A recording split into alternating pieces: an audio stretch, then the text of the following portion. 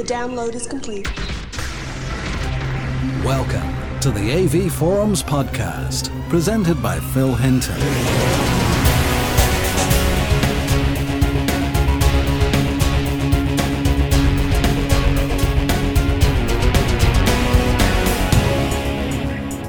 Hello and welcome to the Home Cinema podcast for February. Coming up, we look forward to the Bristol Sound and Vision show, discuss the products announced at the Panasonic convention, and is Smart TV a gimmick or a useful feature? So joining me on the Home Cinema podcast tonight is Ed Selly and Steve Withers. Good evening, guys. Good evening, Phil. Good evening, Phil and Ed. Good evening, Steve. With formalities over, let's crack on with this month's Home Cinema podcast. We covered CES last month, so we promise we will not discuss CES at any point during this month's podcast. It's over, it's done with, it's been discussed.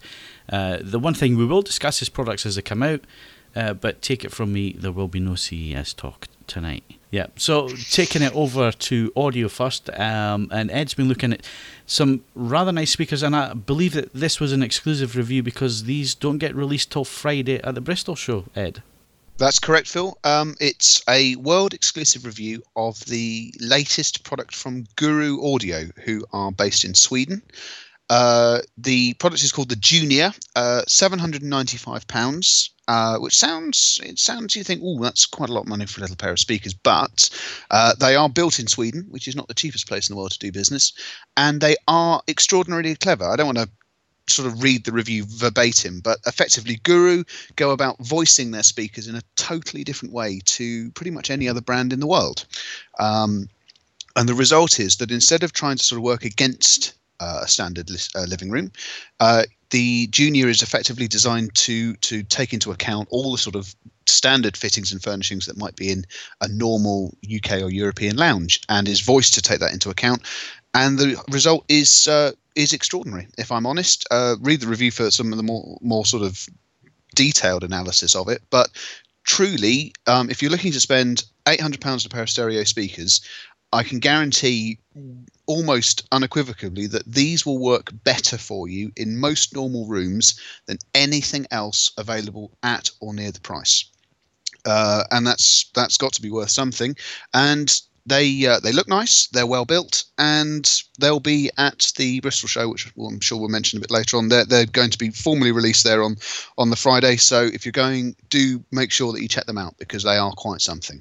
These were tested in a 2-channel system, is that correct, Ed? Yes, but to make sure that I gave them a thorough rundown. They actually were tested in two-channel systems. They were upstairs in my listening room for half of the review. But given that is actually, it's been partly treated and is a sort of, acoustically quite a sound environment, obviously they worked pretty well in that. So halfway through, I took them downstairs and put them in my lounge, which is altogether a little bit harder to get speakers working in.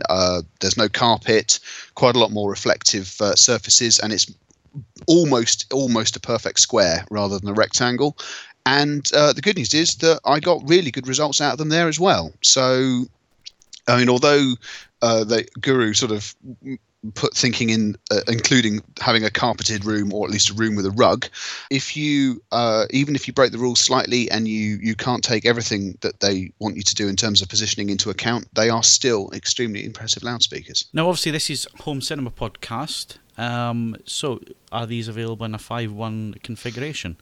Well, this is open for debate at the moment. Guru has held off from doing multi-channel packages as yet, but sort of shown off the radar when I met up with the guys last year. They are aware that some of these sort of treatments and performance attributes would be very handy for multi-channel, and they have voiced an intention to start looking more seriously at that during 2013. So if they release something interesting, I will fight my way to the front of the queue and make sure that you all know about it.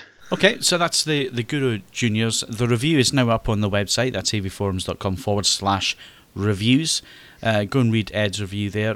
Sounds like a really interesting product. And like Ed said, they are being released on Friday at the Bristol Sound and Vision show. So let's quickly discuss the show. Now, Steve and Ed are heading along on Friday. It's one of those shows that seems to have run forever. I mean, it's the 26th year of this year for the show. We used to go along there and take over the business room in days gone by as AV Forums. It always seemed to be 80% hi-fi, 20% multi-channel. 2 or 3 years now since I was last there. Has things changed? Is it more multi-channel now, or is it still the premium sort of 2-channel show? No, it's still very much 2-channel audio hidden away in all those hotel rooms on the sort of 3rd to 6th floors of the hotel. It's definitely, certainly my experience over the last 4 years got a lot quieter. Last year, I remember being acutely aware that it seemed much quieter than previous years. But I guess given the fact that Manchester's gone, it's pretty much the only sort of AV show now in the UK open to the public.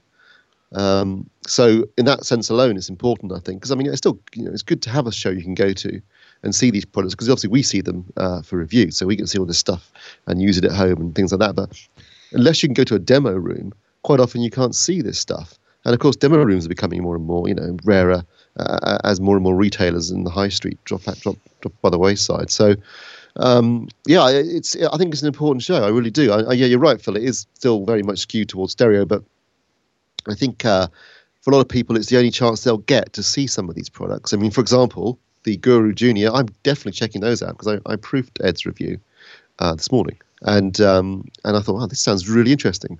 So I'm looking forward to hearing them at the show. It's a funny old show because in terms of attendance, I'm sure they won't mind me saying this, they almost pray for poor weather. Because the scenery around Bristol is extremely nice. So if it's a nice day, people go off and do something, sort of wholesome and healthy. Whereas if it's sort of drizzling with enthusiasm, the turnout at the show itself is generally much better. The really strange thing for coming at this from a 2-channel perspective is that Bristol can't win whatever it does. If more than 20% of the rooms are multi-channel, you get the 2-channel lot complaining that there was far too much home cinema there. And obviously, from a more sort of reviewing it from a multi-channel perspective, the vast majority of the rooms are set over to 2-channel. But all I would say is, if you are looking in particular for multi-channel speaker systems, do bear in mind that a lot of the systems that you will hear in 2-channel, those speakers are more often than not available in multi-channel configurations. And it can be a very interesting way to start looking, if you like, at stuff that is off the radar in terms of its multi-channel setup. You can become aware of brands and product lines that you otherwise wouldn't see, and then just work out where you can get a demo and see if what it was doing in 2-channel can be repeated in multi-channel, because sometimes that can lead to some extremely interesting results. Now, as with any show, and Steve hinted at the fact that they're small hotel rooms, it's not really the best environment to actually make any critical decisions over these products. But like you say, Ed, it's a good opportunity to maybe hand out brands that you've never heard of. And one thing that I always noticed at the Bristol show was lots of these companies that actually start in garden sheds by people who are just interested in trying to make the best sounding speaker or the best looking speaker. Yeah, I mean, what's interesting is a successful show for a small brand can genuinely raise awareness quite considerably. And it's interesting what you say about sort of sound quality. Bristol as a hotel, believe it or not, is far from the worst candidate to try and get a system up and running in. I mean, there are considerably more unpleasant ones to try and do that with. And it's interesting that if you actually, if you just start comparing room by room by room, class will out. You will still hear certain things, even in these fairly unforgiving environments, which are still delivering a more than decent sound. And the other thing, just a piece of random advice: if you stand in the doorway, not only will someone try and walk over the back of you, which will hurt. It will sound a hell of a lot worse than if you actually make it into the body of the room. That little tunnel or sort of hallway at the front of a hotel room is about the worst sort of sonic trap that you can possibly imagine, and everything is going to sound like a bag of spanners if you stand there. If you actually make it into the room, the chances are stuff that you initially dismissed will sound a hell of a lot better. I guess from our point of view, Steve, one of the interesting things with the Bristol show is it's sometimes the first opportunity after CES, and I know I promised not to talk about it, but it's the one opportunity after the big show to maybe see some of the technology. Now, our last show there, we showed off 3D TV, which was brand new. A lot of the public hadn't seen it, and it was a good opportunity for them to actually get in front of a 3D TV and actually see what it was like. This year, 4K, the big Sony's going to be there on the What Hi-Fi stand. This is going to be the public's first real opportunity, if What Hi-Fi do it justice, to see what 4K looks like. That's true, Phil. I mean, we kind of forget, like I said earlier, that we see this stuff, we review it, we have it in our homes, and we take it for granted. And obviously, we forget that most people have not seen a 4K in action yet. I mean, we've seen it. We've seen it at CES. I reviewed the LG version of the 85-inch 4K TV before Christmas. So we're kind of, and there was we did that Sony event with their TV back at the end of November for AV4 members. But basically, for the majority of people, they will never have seen a 4K TV. And so, yes, you're absolutely right, Phil. The fact that What Hi-Fi is showing it at the show gives people a chance to see something that is still cutting-edge technology, that is still absolutely new. There's going to be, I think, a big thing this year, personally. So you're right. That's another reason why the show is important. It does give people an opportunity to experience new technology for the first time. Unfortunately, aside from that 4K TV, looking at who's there, as far as I can work out, there isn't much new on display, and a lot of manufacturers don't seem to be there at all this year, which is a worrying trend. Some of the people that would normally be doing big displays aren't, and so it'll be interesting to see what else is actually on display. I mean, obviously JVC will be there with their latest range, but overall, I'm slightly concerned that a lot of manufacturers seem to be sort of shying away from Bristol this year. Now, Ed, one thing I always notice about, certainly in the UK with these types of shows, is that the audience is from about 35 onwards in terms of age. You're being generous there. Being generous. 90% male. And when it comes to 2-channel, obviously, we've discussed this in the past, that market starts to die off, basically. Yeah. And if you're not getting the youngsters literally and metaphorically, I think, in this case. Yeah, and if you're not getting the youngsters in, you're not showing them what things are capable of. And we all know, the way that iTunes is taking over the world, Spotify's taking over the world with downloads and streaming audio and so on. Is there going to be a market for 2-channel systems? Is this maybe the last sort of throw of the dice for that market with the Bristol show? I get mixed messages on this. A number of manufacturers seem to be absurdly upbeat, and actually and basing this upbeat sort of perception on the feedback they're getting from sort of post-purchase questionnaires and the like. That some companies are shifting surprising amounts of product to people who are might even fill the description of being young, and that has to be celebrated. But I agree with you that the people that attend the shows generally seem to be somewhat older than that. Whether that's simply because it's at a week. Obviously, some people turn up on the Friday, but fundamentally, you're looking at the Saturday or the Sunday, and most people might be thinking, I might have something better to do with my life than traipse around a somewhat ill-lit hotel and wait 4 hours for a lift. But whether or not that has its own effect, I don't know. Whether we should judge exactly who's buying what on the strength of what's turning up to shows is perhaps a separate question. But I've said this before. 2-channel is having to compete against not just multi-channel, but all manner of different forms of entertainment, and it's only logical to accept that it's going to be a serious interest for a smaller group of people. Alternatively, I actually think that it's had, in many regards, looking at some of the figures, I think it's had its worst, its sort of lowest ebb, and as it becomes a useful way of improving how if you're already using a computer as a method of listening to music, 2-channel is evolving quite nicely to be a bolt on to that. I'm in many ways less concerned than I was, but I don't think that should be taken as anything other than I don't believe Two Channel is going to get bigger, so to speak, but it might possibly have stopped getting smaller at the rate that it has been. You would think, and I haven't been to the show in the last 2 or 3 years, but you would think seeing that market trend and seeing things moving that way, streaming and so on, that more and more manufacturers will be looking at product lines that fit in with that. Now, I have noticed that Arcam recently have been looking at that market and releasing their own little things here and there. And there's a couple of other companies that have been releasing streaming products or docking stations and that kind of thing. Is that where the growth is with Two Channel?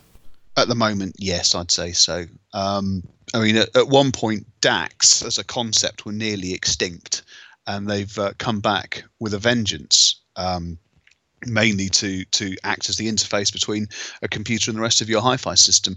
Manufacturers are careful not to go to jump in too quickly onto new concepts, because if you throw a lot of money at something which turns out to be a flash in the pan, you've then got to justify why you paid for it and why you put the investment in. But I've got to be honest, I've been reasonably impressed at how quickly it's responded as an industry, and more importantly, that it's responded with products that are sort of genuinely quite good, rather than simply bolting the first sort of USB chip that they could find into an existing product and hoping for the best. There's some quite bespoke bits of kit.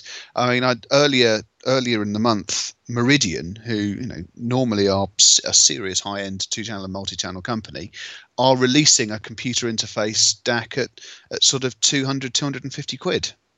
Which is, that's not to be sniffed at, and it appears to be sort of bespoke engineering as well. So it's encouraging to see people adapting, and hopefully that's they're actually selling them on to the general public, because obviously that's the final proof of whether it's working or not. One of the things that we discussed a few months ago back in the podcast, tail end of last year, you gave up a set of headphones to one of your wife's clients. I did. And we were waiting for bated breath, and we're still waiting for bated breath on the results of that experiment. You gave her, was it £150 headphones? £200 of Atomic Floyd Super Darts, which I did eventually get back, which I think ought to be taken as a sign that they had a relatively positive effect. Other than the fact that as a lady, she thought that they were ridiculously showy, and that's a quote, and really heavy, because obviously they're solid metal enclosures. Other than that, it was almost nothing but praise. And having returned those, she has since gone out, and I believe this is the musician in her showing. She's gone out and bought a pair of Shure, and is actually sort of using them dual use, both as a sort of stage monitor and as earphones on the move. And I don't think she'd go back now.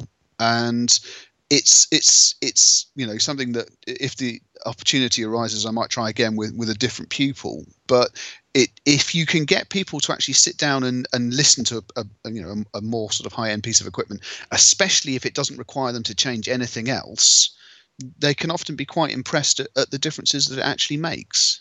And of course, the headphone market, it's still growing. That was one thing that we noticed at the start of the month. I'm not going to mention the show again. The stand after stand after stand selling or showing headphones, and not just one or two models, but complete lines from $30 through to 3,000 just for headphones. It's a huge market. Is this something that Bristol could feed on as a show for manufacturers to show off the headphones, have listening stations, that kind of thing, to get the younger crowd in? If they aren't, then somebody needs to start issuing a stern talking to people, because you're right. It's the quickest of quick wins.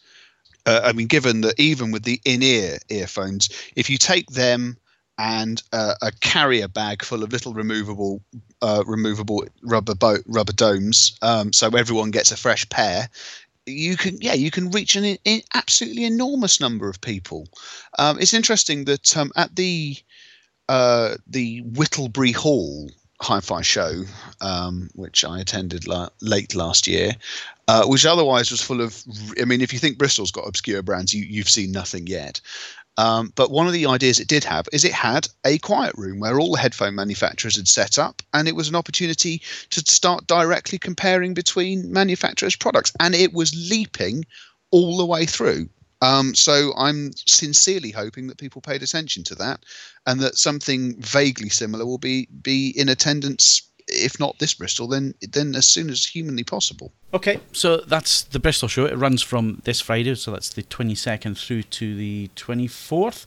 It is Bristol City Centre. I keep forgetting the hotel name. It's the Marriott Hotel in the centre of Bristol. Now, there's two Marriotts. And the first year I went to the wrong Marriott Hotel. So there you go.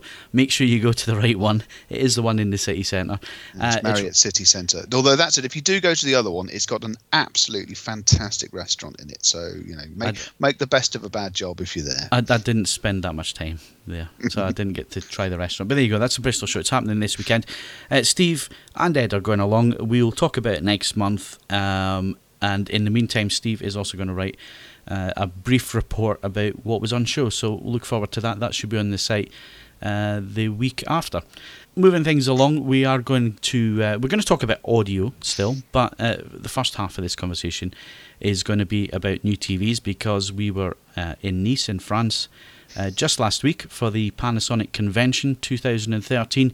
Now, these conventions run every year in February, and I think this was about 7th or 8th that we have been to. Now, there is a full story on the front page of AV Forums as we record this podcast. It will be there probably till the weekend, with all our videos, all the coverage and so on. Now, one of the main talking points, Steve, and when I say talking points, the Plasma Forum hasn't quietened down yet. It's still lots and lots of people giving their opinions on the products released, but the main product there was a ZT60, which is their flagship plasma for the year, their Enthusiasts plasma TV. It's going to cost just under £4,000, going to be available in May, and Panasonic are calling it the TV which is beyond the reference. Now, I wonder where they get the reference tag from. Did it have something to do with a badge that was given to the VT50 last year? We don't know, but it was interesting. It was up against the old Pioneer Kuro.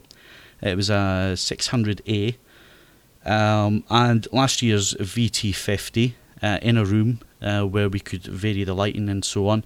Lots of people on the forums discussing photographs and video clips of what that looked like, and trying to base an opinion on that. Now, that's about as handy as listening to a high-end audio system over a phone line. It's pretty pointless. The main thing for me, Steve, was that there wasn't any cheating going on there, which a lot of people say, oh, well, it was a manufacturer's event, they've got to cheat. Well, we had a look at the TVs. They looked perfectly fine to us in the settings that they were in. And quite interesting to see the new VT60 up against a TV that's now, 4-year-old? Yeah, it is, Phil. I mean, I think I referred to it in my write-up on the event as Banquo's ghost. It kind of hangs around 4 years after they stopped making them. I mean, they don't make them, you can't buy them unless you get them off eBay. They're not supported in any way. And yet there are still owners, who go on about. No, that includes us, because you've got one, I've got one. They are fantastic TVs, don't get me wrong. But, times have moved on. And I think people need to let go a little bit on the old Kuro. What was interesting, as you say, is that they had a Kuro and they also had the VT50 on either side of the ZT. And they're being quite bullish by referring to it as beyond the reference. And they had it between two reference-winning TVs, AV Forum's reference badge-winning TVs, the Kuro and last year's VT50. And I can honestly say, having had a good look at all three and owning a Kuro and having reviewed the VT last year, the ZT looked really good.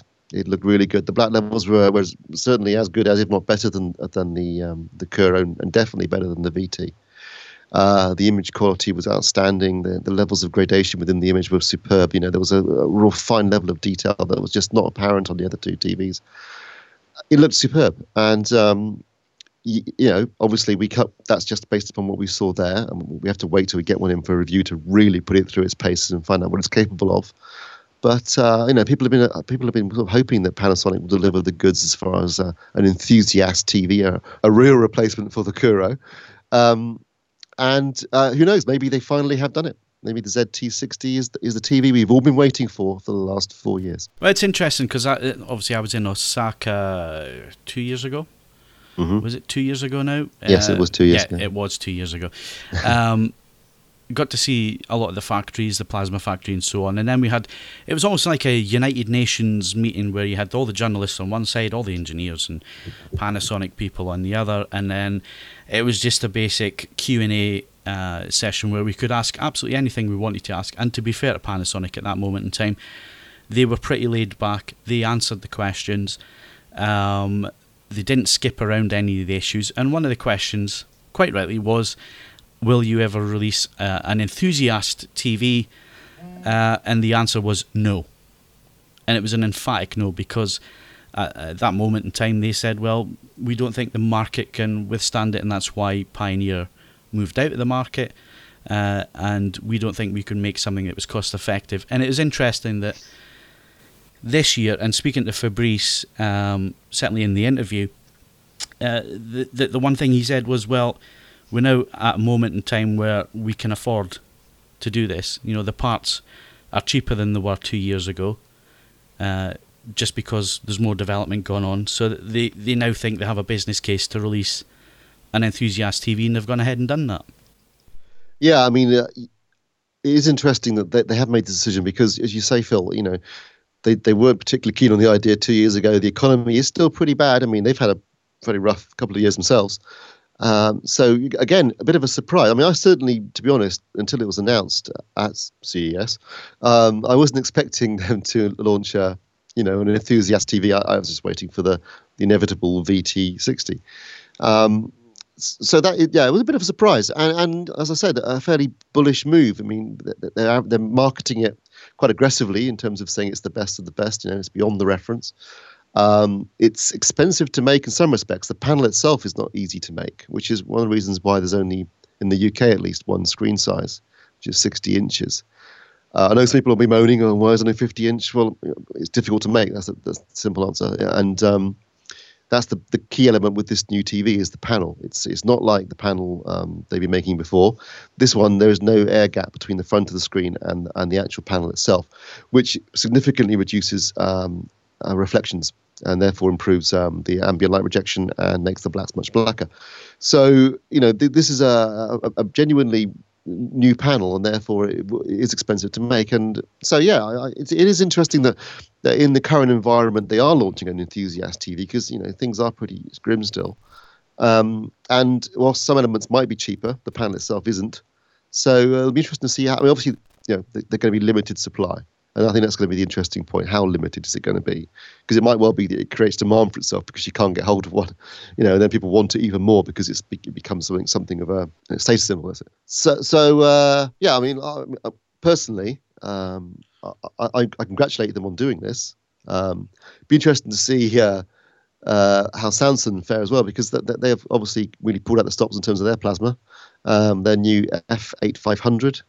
Has an all-metal bezel and a metal stand. It certainly looks like they're going for a very high-end look and performance.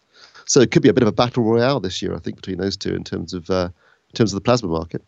I mean, from the outside looking in, though, the sort of question that immediately springs to mind with 4K sort of the screens, if not necessarily the delivery system, becoming a sort of commercial reality, is it a little bit late in the day?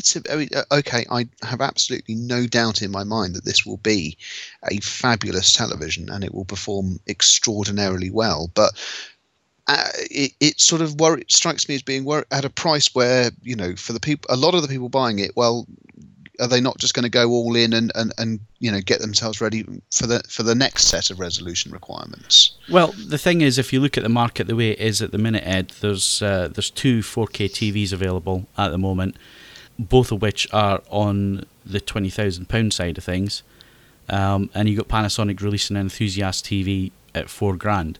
So the way the market stands at the minute, I don't think it's much of an argument. Okay, but it's got a lifespan, projected lifespan. Is this? Do we know if it's a 1 year or a 2 year? So I mean, do we know if it's they change the range every year. So right. And it works in a 2-year cycle. So they use the same panel for 2 years, and then they'll update the panel and so on. However, with the ZT, I was about to say ZT, thinking I was still in the States. the ZT, I mean, it's a completely hand built panel, which is why it's going to cost as much as it does. It's why it's going to be a limited edition, because there's more work needs to go into it. In terms of 4K, I understand what you're saying there, but I still think that we're going to get to 4K quicker than most people think. But at the same time, in terms of plasma, the way that Samsung are doing it this year, the way that Panasonic are really pushing it this year, I think this is the last big push of plasma. And Panasonic have already said, and their CEO said it to us in Vegas when we asked the question, are you going to put R&D into further plasma generations? And the answer was no. And the reason the answer was no is that they have OLED coming, and they have to bring OLED to market, so all the resources that they can spare up are going to go into OLED, which is going to be a 4K TV, and they're not going to put as much R&D into the plasma lineup. So I think for the next year or two, I think this is plasma's last swan song, and they're doing it in style, and you've got to congratulate them for that. Do you want to say I like one again, Ed? Oh, go on then. Yeah, I'm not gonna turn one down if anyone's listening. But yeah, it's funny from a sort of different manufacturing side. When you start producing anything with the word enthusiasts, special edition or anything like that, it broke down into sort of two requirements. It was either produced for an extremely short time, like a single production run, and it sold through as is, or you basically had to guarantee that it would be around for sufficiently long to act as a sort of halo product to justify the effort in doing this. I mean, obviously the economies of scale for Panasonic are significantly different, but it's, as I say, it's just I welcome its existence. It's just a bit of it's a bit of a blindside product for me, I've got to say. So we'll see how it goes. I think it's no question this is plasma's last hurrah. I think you also made a very valid point, Ed, which is I think one of the reasons why we're getting the ZT and why Samsung are pulling out the stops in terms of the F8 500 is because OLED is taking a lot longer to come to market than they anticipated originally. And I think that's given plasma. Before this time last year, we would have been saying plasma's dead. Plasma's dead. OLED. We saw OLED at CES 2012. It's like, wow, this is incredible. Black's an absolute black. It's incredibly fast response times, really wide color gamuts. It's 4 millimeters thick. This is the future of TV. Plasma's dead. Bring on OLED. And then, of course, a year later, even after we went to the launch of LG's OLED in Monaco back in May of last year, no sign of it whatsoever, because they're almost impossible to make by the sounds of it. So suddenly you're thinking, okay, well, we're not going to have OLED on the market in any kind of, realistic numbers for another year. We got to put something out there. Suddenly, plasma's back. Is the belle of the ball again. It's gone from being ginger hair stepchild to the having its dance card filled, because I think it's still the best picture quality you're going to get at a reasonable price for the next 2 years probably. And I think as well, I mean, it's not just us, but I think that there's been a lot of input into Panasonic, and probably the same into Samsung, from our audience who want a good quality TV. They want the enthusiast TV, and I think because they've had that for the last 2 or 3 years, people just saying, I want this, I want this, I want this. I think it's pretty brave on their part, given the economy that we live in at the minute. But they've actually said, okay, well, this now makes business sense. The costs now mean that we can put it out at a reasonable price, and it's no more expensive than what the Kuro was 4 years ago when it came to market. So it's not like they're charging, too much money for it. I think it's well priced for what it is in the screen size and what it promises.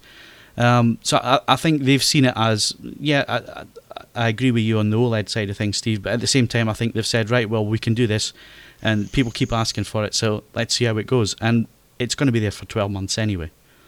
We don't know what next year's going to bring, but it's there for 12 months. So it'll be interesting to see, if the enthusiasts go for it, if it performs the way it's been hyped to perform, and see where the market is in 12 months. Yeah, and see how much things like 4K come along by then as well, I suppose. But I mean, like you say, Phil, it's. No, I'm really glad that they're doing this. Whatever the reason might be, and it's probably a combination of factors. But it's great that, as you say, we see on the forums, on a weekly basis, people crying out for some kind of enthusiast television. So they could have an embarrassment of riches this year, couldn't they? Between the ZT, the VT, and the F8 500, you could be struggling to deciding which one to buy. The 4K question, which was raised by Ed, so let's cover that now. They had the OLED, the 4K OLED there. They're using printing technology to make it, which they say is better than what other people are attempting to do with the technology. They seem to think they're onto a winner there, and they're going to be able to produce it and release it next year, which was certainly the vibe that we were getting. Fabrice wouldn't go into too many details, but I got the feeling that maybe towards the end of the year we're going to get some kind of announcement regarding that TV. Also, interestingly in the news, just to take things sidestep a little bit, the BDA, that's the Blu-ray Disc Association, set up a task force this week to look at 4K and how they could deliver that on Blu-ray. So things are moving very quickly in terms of that. So this is relatively recent announcement, but they're looking at the feasibility, the demand, and the impact on the existing technology, and then this focus group is going to come back and say whether it's going to be capable of doing that. So that's another interesting sideline when we're talking about 4K and how quickly that might come. The worrying thing is, Steve, they're also looking at high frame rate. Oh no. I think they'll have enough trouble squeezing 4K onto a disc, never mind doubling the frame rate. I mean, it's inevitable, isn't it, in a way that they would look at that. But let's hope they can't do it. Let's hope there's some kind of reason why they can't deliver it. That's high frame rate, not 4K. Yeah, high frame rate, not 4K. 4K, absolutely fantastic. High frame rate, please, God, no. So moving things on, obviously other things at the convention, the full plasma TV lineup this year, full LED, LCD lineup, which has expanded from last year. The interesting point there is that they're going to passive 3D on that entire line, which I guess in a business sense makes perfect sense to go that way. It's a cheaper way of doing it, and let's face it, 3D has been a flop in terms of sales. We're starting to see more and more content now coming through, Steve, 4 years after the launch of the technology in the home, but still it still hasn't grasped the public imagination, so interesting to see that they've gone with passive for that. Yeah, I mean, we've obviously discussed this at length in the past. You've got two different approaches to 3D. There's active shutter and there's passive. I think when it comes to TVs, so 60 inches and below screen sizes, passive's the way to go. As I think the market has generally shown at this point now, a lot of manufacturers have moved to passive, not just Panasonic, because it's cheap, it's easy. There's no batteries involved, there's no syncing. You just get the glasses, put them on, and away you go. Yes, there's a reduction in resolution, but on screen sizes less than 50 inches, for example, I don't think you really notice it. From my experience, at least, you don't really notice it. Yes, it is there if you go looking for it, but generally, if you don't notice it, I think it's an enjoyable, very comfortable 3D experience. I think it works well with kids, well with large groups, large families, that kind of stuff. Have your friends around to watch the football or whatever, or a movie. You can have like 10 people watching it with 10 glasses, and the glasses are, almost free. Really, if you go and get the real D glasses from a cinema, they work with the TVs. So there's a lot of reasons why that would be the case. Obviously, when it comes to projection, you need active shutter. You need the additional resolution really on a screen, on a large screen size. But I can see why, if you're a TV manufacturer, you would want to go with passive. But as you say, Phil, it's not been a massive success for lots of reasons. You could hold a post-mortem on it and go through things like lack of quality content, consumer confusion, between active and passive, and also, even when you had active, different manufacturers had different types of glasses. They didn't work with other manufacturers. I mean, they've solved that now. Now they've gone for a standardized RF delivery system for syncing the glasses to the TV. They should have done that at the beginning. I mean, that was just, a silly thing to do, I think, on the part of manufacturers. But then again, when have they ever been, sensible? So yeah, it's had lots of reasons why it's failed, but the ultimate answer is that people don't want to sit there in their glasses at home. They don't mind doing it at the cinema. They happily sit in the glasses at the cinema and watch a film in 3D. But I don't think most people want to do it when they're at home. That's the bottom line. And as you said, I think once, Phil, if you're watching the football, you can't lie down on the sofa. You've got to sit upright. You've got to keep your head relatively level. Yeah. It makes it very artificial. And whilst you don't mind doing that in the cinema, where obviously you're sat upright anyway in a cinema seat, I think at home where you want to relax, you don't want to put glasses on. The other thing that really surprised me in terms of Panasonic this year is they've expanded the audio side of their AV lineup, and I guess the message is now getting through with manufacturers, because I've noticed more and more manufacturers now introducing soundbars, really nicely designed soundbars that fit in with their TVs and so on. And Panasonic have done that this year. They're now using streaming and wireless, and also ones that you can fit as speakers at the side of the TV, or it'll come together as a soundbar underneath. Other manufacturers doing similar things. Do you think the message has gotten through that the sound on these really thin TVs is crap?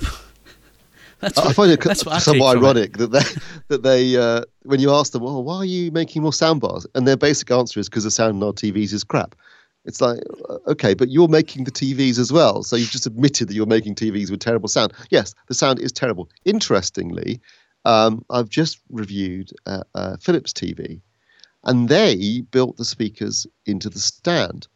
It was quite an interesting approach. And as soon as I turned it on, I thought, hang on a minute, this sounds better than normal. I mean, I've got to the point now where I'm expecting it to sound rubbish when I'm reviewing a TV. And if it doesn't, that's the unusual phenomenon. And as soon as I turned it on, I thought, this sounds pretty good. This is weird. And, I had to start looking into where the speakers actually were. I hadn't realised they were in the stand. But it did. It sounded excellent. Really good quality sound. And I think it's a shame that that's the point we've got to now, where my default position is it's going to sound rubbish, and if it doesn't, I'm surprised. But the reason for this is painfully obvious, though, isn't it? It's a for your convenience moment. So you ask Joe Public, would you like your television to be thinner? And the obvious answer is, well, yes, of course I would. What could be better than that? The question is never, would you like your television to be thinner at the expense of its ability to actually produce a sound which sounds like a human voice? In the same way that an airline says, would you like your flights to cost less? They don't say, would you like your flights to cost less? We'll fold you into an ever smaller space and not feed you anything. Yeah. Yeah. It's all about asking. Essentially, you ask a very staged, very fixed question, and to hell with the repercussions elsewhere. Yeah, but I think the positive thing is that manufacturers are taking that on board, and the other thing is that they're designing the TVs. So when they come to design the sound bars that go underneath the TVs, they get the design bang on, so it looks like an extension of the TV, or it has the same design flair as a TV, and so on. And that's got to appeal more to the public. And hopefully that'll get more of the public actually buying these devices and getting better sound from their TV, because I don't know how people can buy one of these LED side-lit or the side-lit TVs and then listen to it. Because I've reviewed these things and it's like, oh, that's terrible. And depends on what you're watching, doesn't it, Phil? I mean, if you're just watching the news or something like that, you can get away with it. But once you start trying to do anything critical, so if you watch a lot of movies, you have to do something about it, because it is just tinny, and there's they're just some of them are just appalling. You can't beat the laws of physics. That's the problem. No, well, yeah, that's the thing. But if it's going to encourage more people, and I think, looking at Panasonic's new line, looking at some of the other TV manufacturers who are now introducing sound bars that appeal because the design fits in with the TV design, I think that's got to be a positive step, Ed.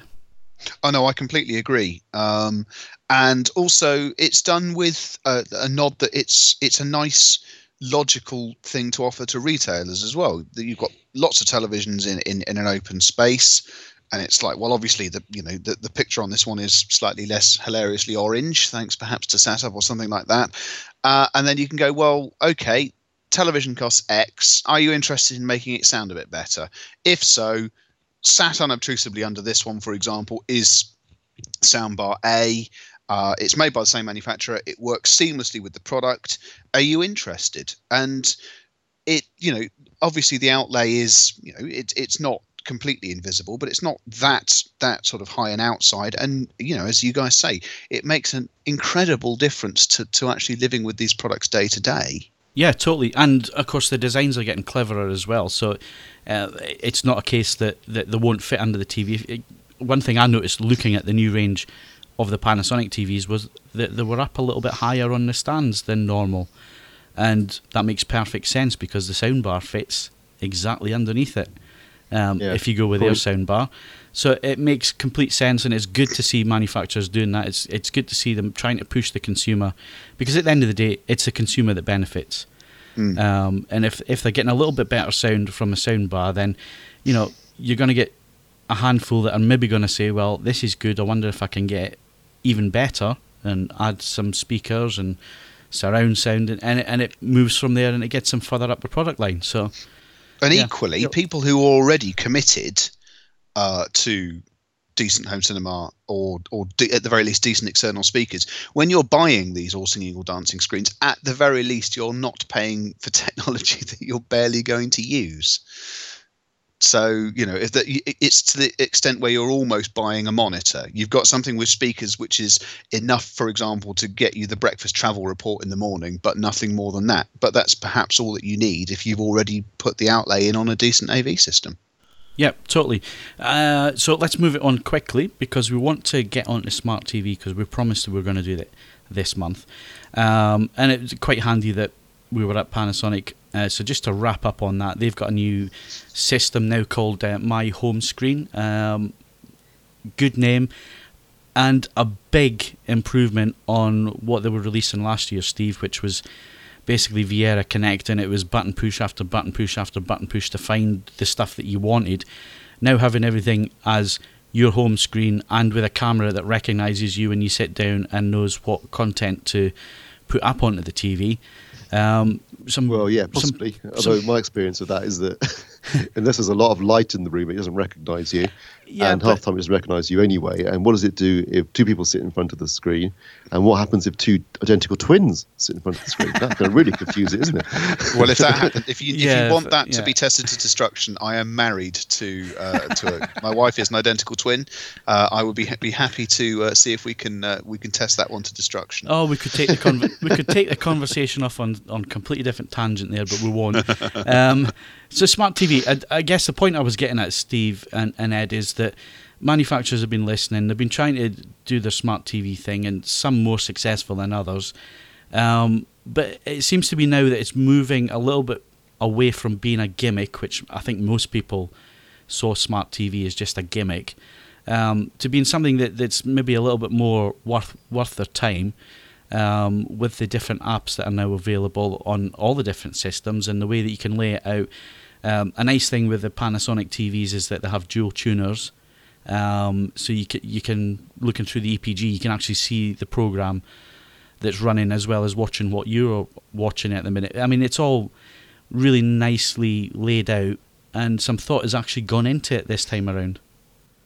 Yeah, I mean, to be honest, the Panasonic platform that for this year is somewhat reminiscent of Samsung's from last year. I think Samsung's I think we all pretty much agreed in terms of having reviewed them all now that the best of the bunch was Samsung's. They had a really intuitive and well designed and well laid out smart TV platform, and they had a centralized homepage with everything on there, so you could go from that one page and get to everything else. LG has something very similar, obviously.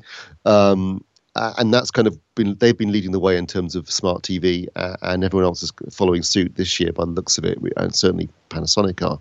I think my personal opinion on smart TV is twofold, really. One is that manufacturers are putting a lot of emphasis on it because they haven't got anything else to sell us right now. I mean, the OLED's taking longer than they thought. 4K is a bit down the way. 3D hasn't been a success. So what have they got left? It's smart TV. That's the thing they can push, and they have been for at least the last 2 years, which is fair. I understand that. Obviously, they've got to sell something, and that's the thing they've got at the moment. My personal opinion is certain elements of smart TV are incredibly useful. Other elements are kind of solutions to problems that I never knew I had in the first place. I don't. Maybe it's because I live alone, but I don't really need to share content on a TV all the time. I don't want to show my photographs on there or videos or anything like that. But you can do that. But for me, TV inherently is a passive activity. You watch a television, and therefore the content or the video, the smart TV features that relate to what a TV is inherently for makes perfect sense to me. So video on demand obviously is key and is by far and away the most popular element of smart TV at the moment. And that makes sense because it's a TV and you can watch video on it, so you can catch up things like BBC iPlayer, you've got Netflix or YouTube or Love Film, so you can watch video content, and that makes sense. There's also things like both LG and Samsung do it, where you can you can stream 3D content. So we've been talking about 3D not being very successful because it's a lack of content. Well, they're providing 3D content via their smart TV platform. Again, that makes perfect sense to me. Sharing, you can, on some of the new platforms, the new remote apps rather than the platform themselves, you can, if you're watching TV, live TV, you can send it to your tablet so you could watch it on that while you're maybe making a cup of tea in the kitchen. Again, that's kind of makes sense to me. That's TV extending its abilities to another device. Do I want to surf the web on my TV? Not really, and partly because it's difficult to do that, because if you're using the remote control, it's very clunky and inconvenient. Then they'll say, well, that's okay, because you can use the remote app and use your smartphone or your tablet and use the keyboard on that to surf the net. But yeah, okay, but if I've got a tablet in my hand, I may as well just surf the net on the tablet. Going to the TV just seems like adding another layer I don't really need. So some elements of smart TV I'm a big fan of. Some elements I don't really need. And some of it I just don't get. Maybe that's just my age, but that's my personal opinion, my take on smart TV. Well, Neverborn on the forums, we asked this question last month, so some of our members have given us their thoughts on things. Neverborn picked up on that one. If he's got a smartphone or a tablet in his hand, it's faster to do what he wants to do on that while the TV's playing. I totally agree with that. When it comes to surfing the web or Twitter and that kind of thing, I don't want my tweets appearing up at the side of the TV. I don't see the point of that at all.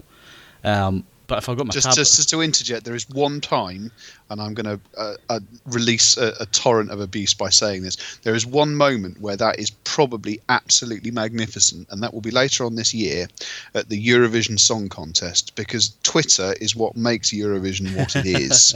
So that is the only time, just thinking out loud, that you could possibly ever justify that as being remotely useful as a counter. Yeah, but if you're sitting with your tablet in your hand anyway, and the TV's on, and you got the full screen of the TV on Eurovision, isn't that better than having the tweets popping up at the side?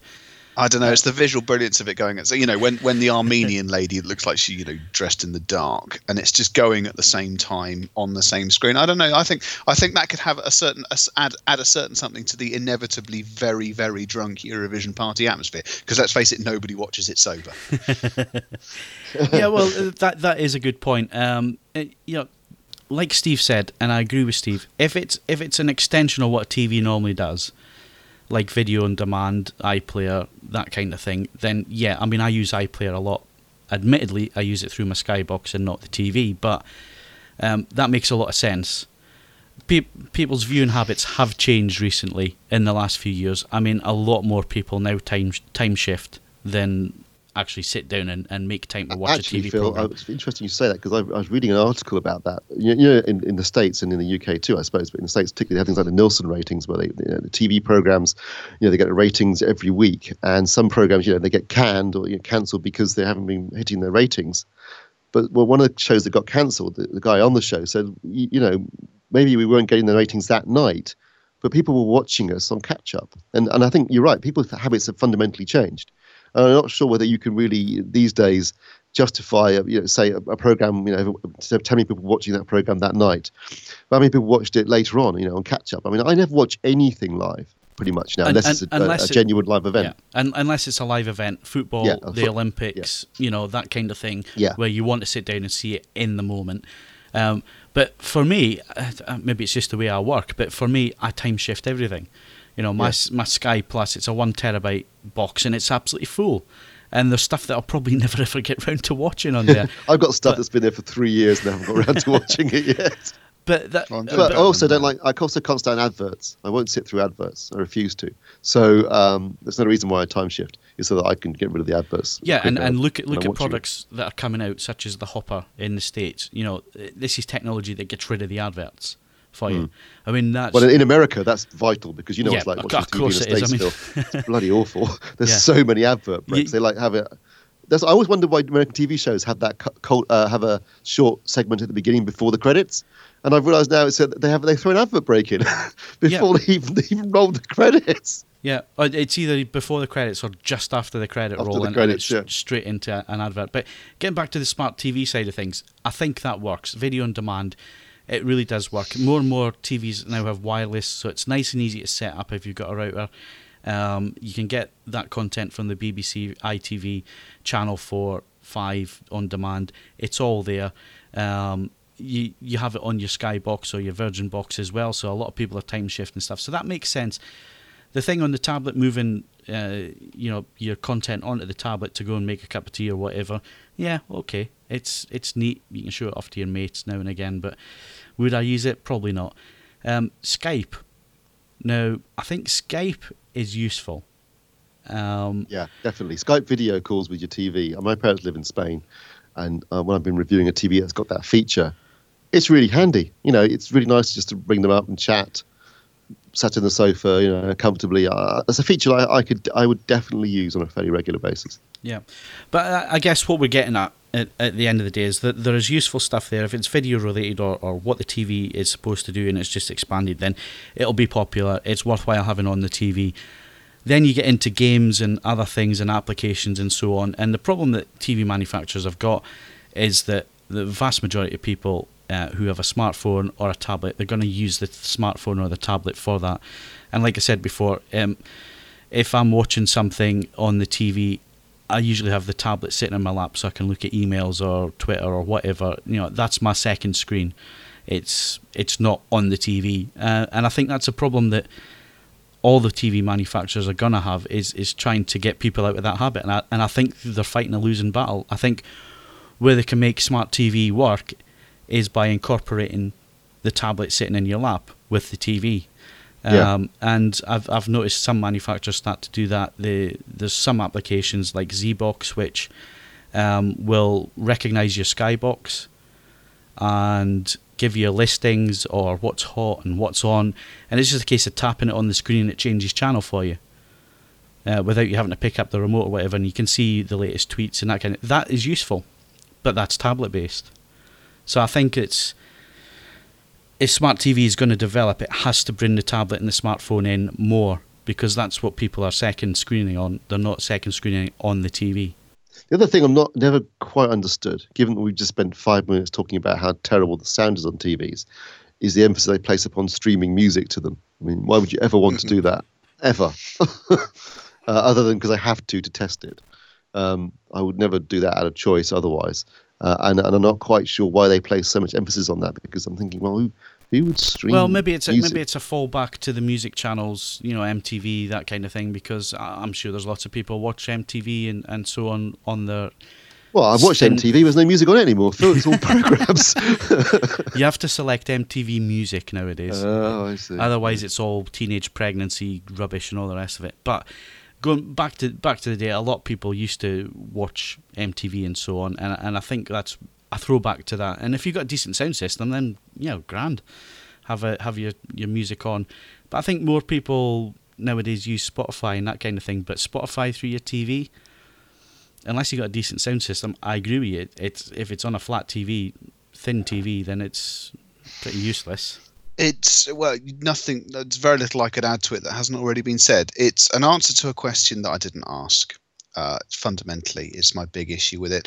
And also, when I look at it from again from an outsider perspective, it's an amazing combination of the startlingly ambitious and the incredibly unambitious. So there's all sorts of, as you say, there's all sorts of ways of accessing websites, and no matter how slick you make it, it always seems like a sort of secondary effort. And at the same time, correct me if I'm wrong, but none of these platforms appear to be open. You can't then have an enthusiastic man sat in a darkened room somewhere, have a brilliant idea, and make it available to other people to add to their smart TV platform. No, they do have developer kits, and a lot of manufacturers this year have actually been putting stuff out to the development community in a way to try and get around that. I think I've certainly know that Samsung have done it, LG have done it, where they've given developers the opportunity to come and develop stuff for their smart TV systems, but I don't know what the effect of that has been up to this point. Well, I mean, that sounds, if nothing else, like a step forward. It's let's sort of be honest with ourselves. Really, really great ideas, sometimes they come from monolithic corporations. That's the way it goes. But more often than not, it's somebody sat on their own somewhere goes, why don't we try that? And then it may be that the thing that makes smart TV suddenly lurch into life and be useful is out there, but we just don't know what it is yet, and it will require as much open platform as is possible to do, because I very much doubt it's going to be a very large organization that suddenly works out what it is. Speaking of very large organizations and not very open platforms, a lot of people are still sitting on the sidelines, I think, waiting for this mythical Apple TV. Not the little box they sell at the moment, but a TV made by Apple that is going to in some way be a quantum leap in terms of how you interact with your television. Now, whether that will ever happen, I don't know. There's been rumours, since Steve Jobs died, basically. And Phil and I have spoken to the manufacturers at various events, and their view has always been that the thing that's probably stopping Apple from doing it is that yes, they could create some fantastic all singing, all dancing interface, but for it to be a TV, it has to have a tuner. Otherwise, it's not really a TV; it's just a monitor. And actually putting a tuner in is a lot more difficult than they think it is. Well, the other argument that I've seen online, and which kind of makes sense more maybe in the States than over here, is also copyright and distribution deals and so on. They can make an impact in the market that Apple are in at the moment, but we all know what the film and TV business is like when it comes to copyrighted material, distribution, that kind of thing. We've seen some moves with Netflix starting to produce their own content now. I just saw a trailer for House of Cards. Yeah, so that's starting to move. But when it comes to TV, when it comes to film, there's so many fingers and so many pies and so many interests. I think that's where Apple are falling down, because you need the content on your smart TV. And this is maybe where all the manufacturers are coming a bit stuck, because it's just such a complicated market to get into. It's not like you saw the hassle that Steve Jobs had in setting up iTunes and how long those deals took, and we don't know how many brown envelopes were passed between people and that kind of thing to get that off the ground because of the copyright thing. And I think the studios at that moment in time, the music studios and labels were pushed into a corner because of the whole piracy thing, and they were screaming out for something legitimate. That's maybe why iTunes was as successful as it was. But you got to think just how murky the world of TV and film and copyright and distribution and all that kind of thing is, and that's got to be putting a lot of stress on these smart TV platforms. How do you get the content on there? I also say, from the Apple perspective, iTunes as it exists in 2013 is to me a sort of it's a warning shot that because iTunes has to do so many different things, it is not slick.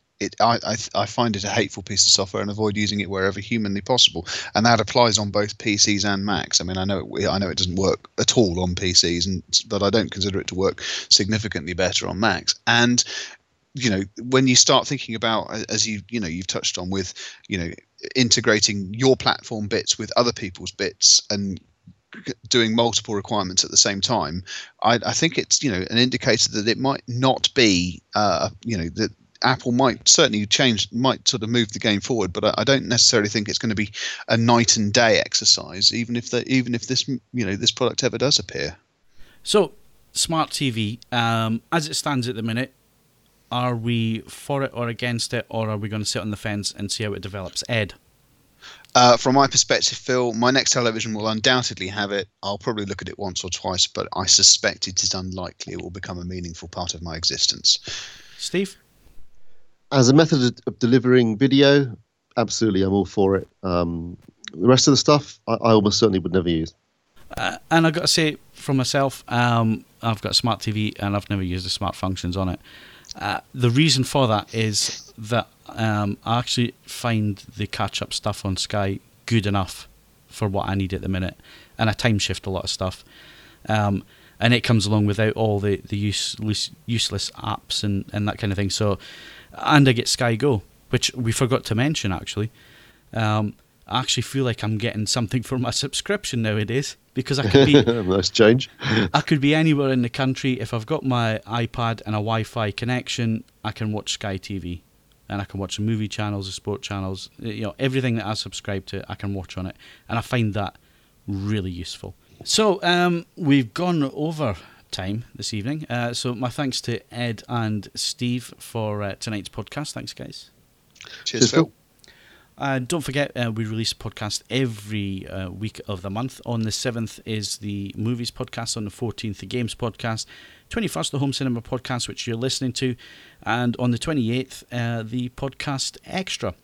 And all I need to do is remind you the Bristol show, it is this weekend from the 22nd to the 24th, and look out for our coverage on the front page next week if you can't make it along. And also, Steve is heading off to Amsterdam next week for a Philips launch, and then there's a Toshiba launch as well just after that. Mid-March. So we've got lots more product being released, lots of talking points. So coming back and join us again for the next Home Cinema podcast, which will be on the 21st of March. And until then, this is Phil Hinton saying thanks for listening, and we'll see you again soon. The AV Podcast was presented by Phil Hinton. Original music by Andrew Bassett and Richard Cosgrove. The AV Podcast was mixed and produced by Phil Hinton, and the senior producer was Stuart Wright. All content, including sound clips and music, is copyright material and featured for promotional use only. The AV Podcast is copyright M2M Limited.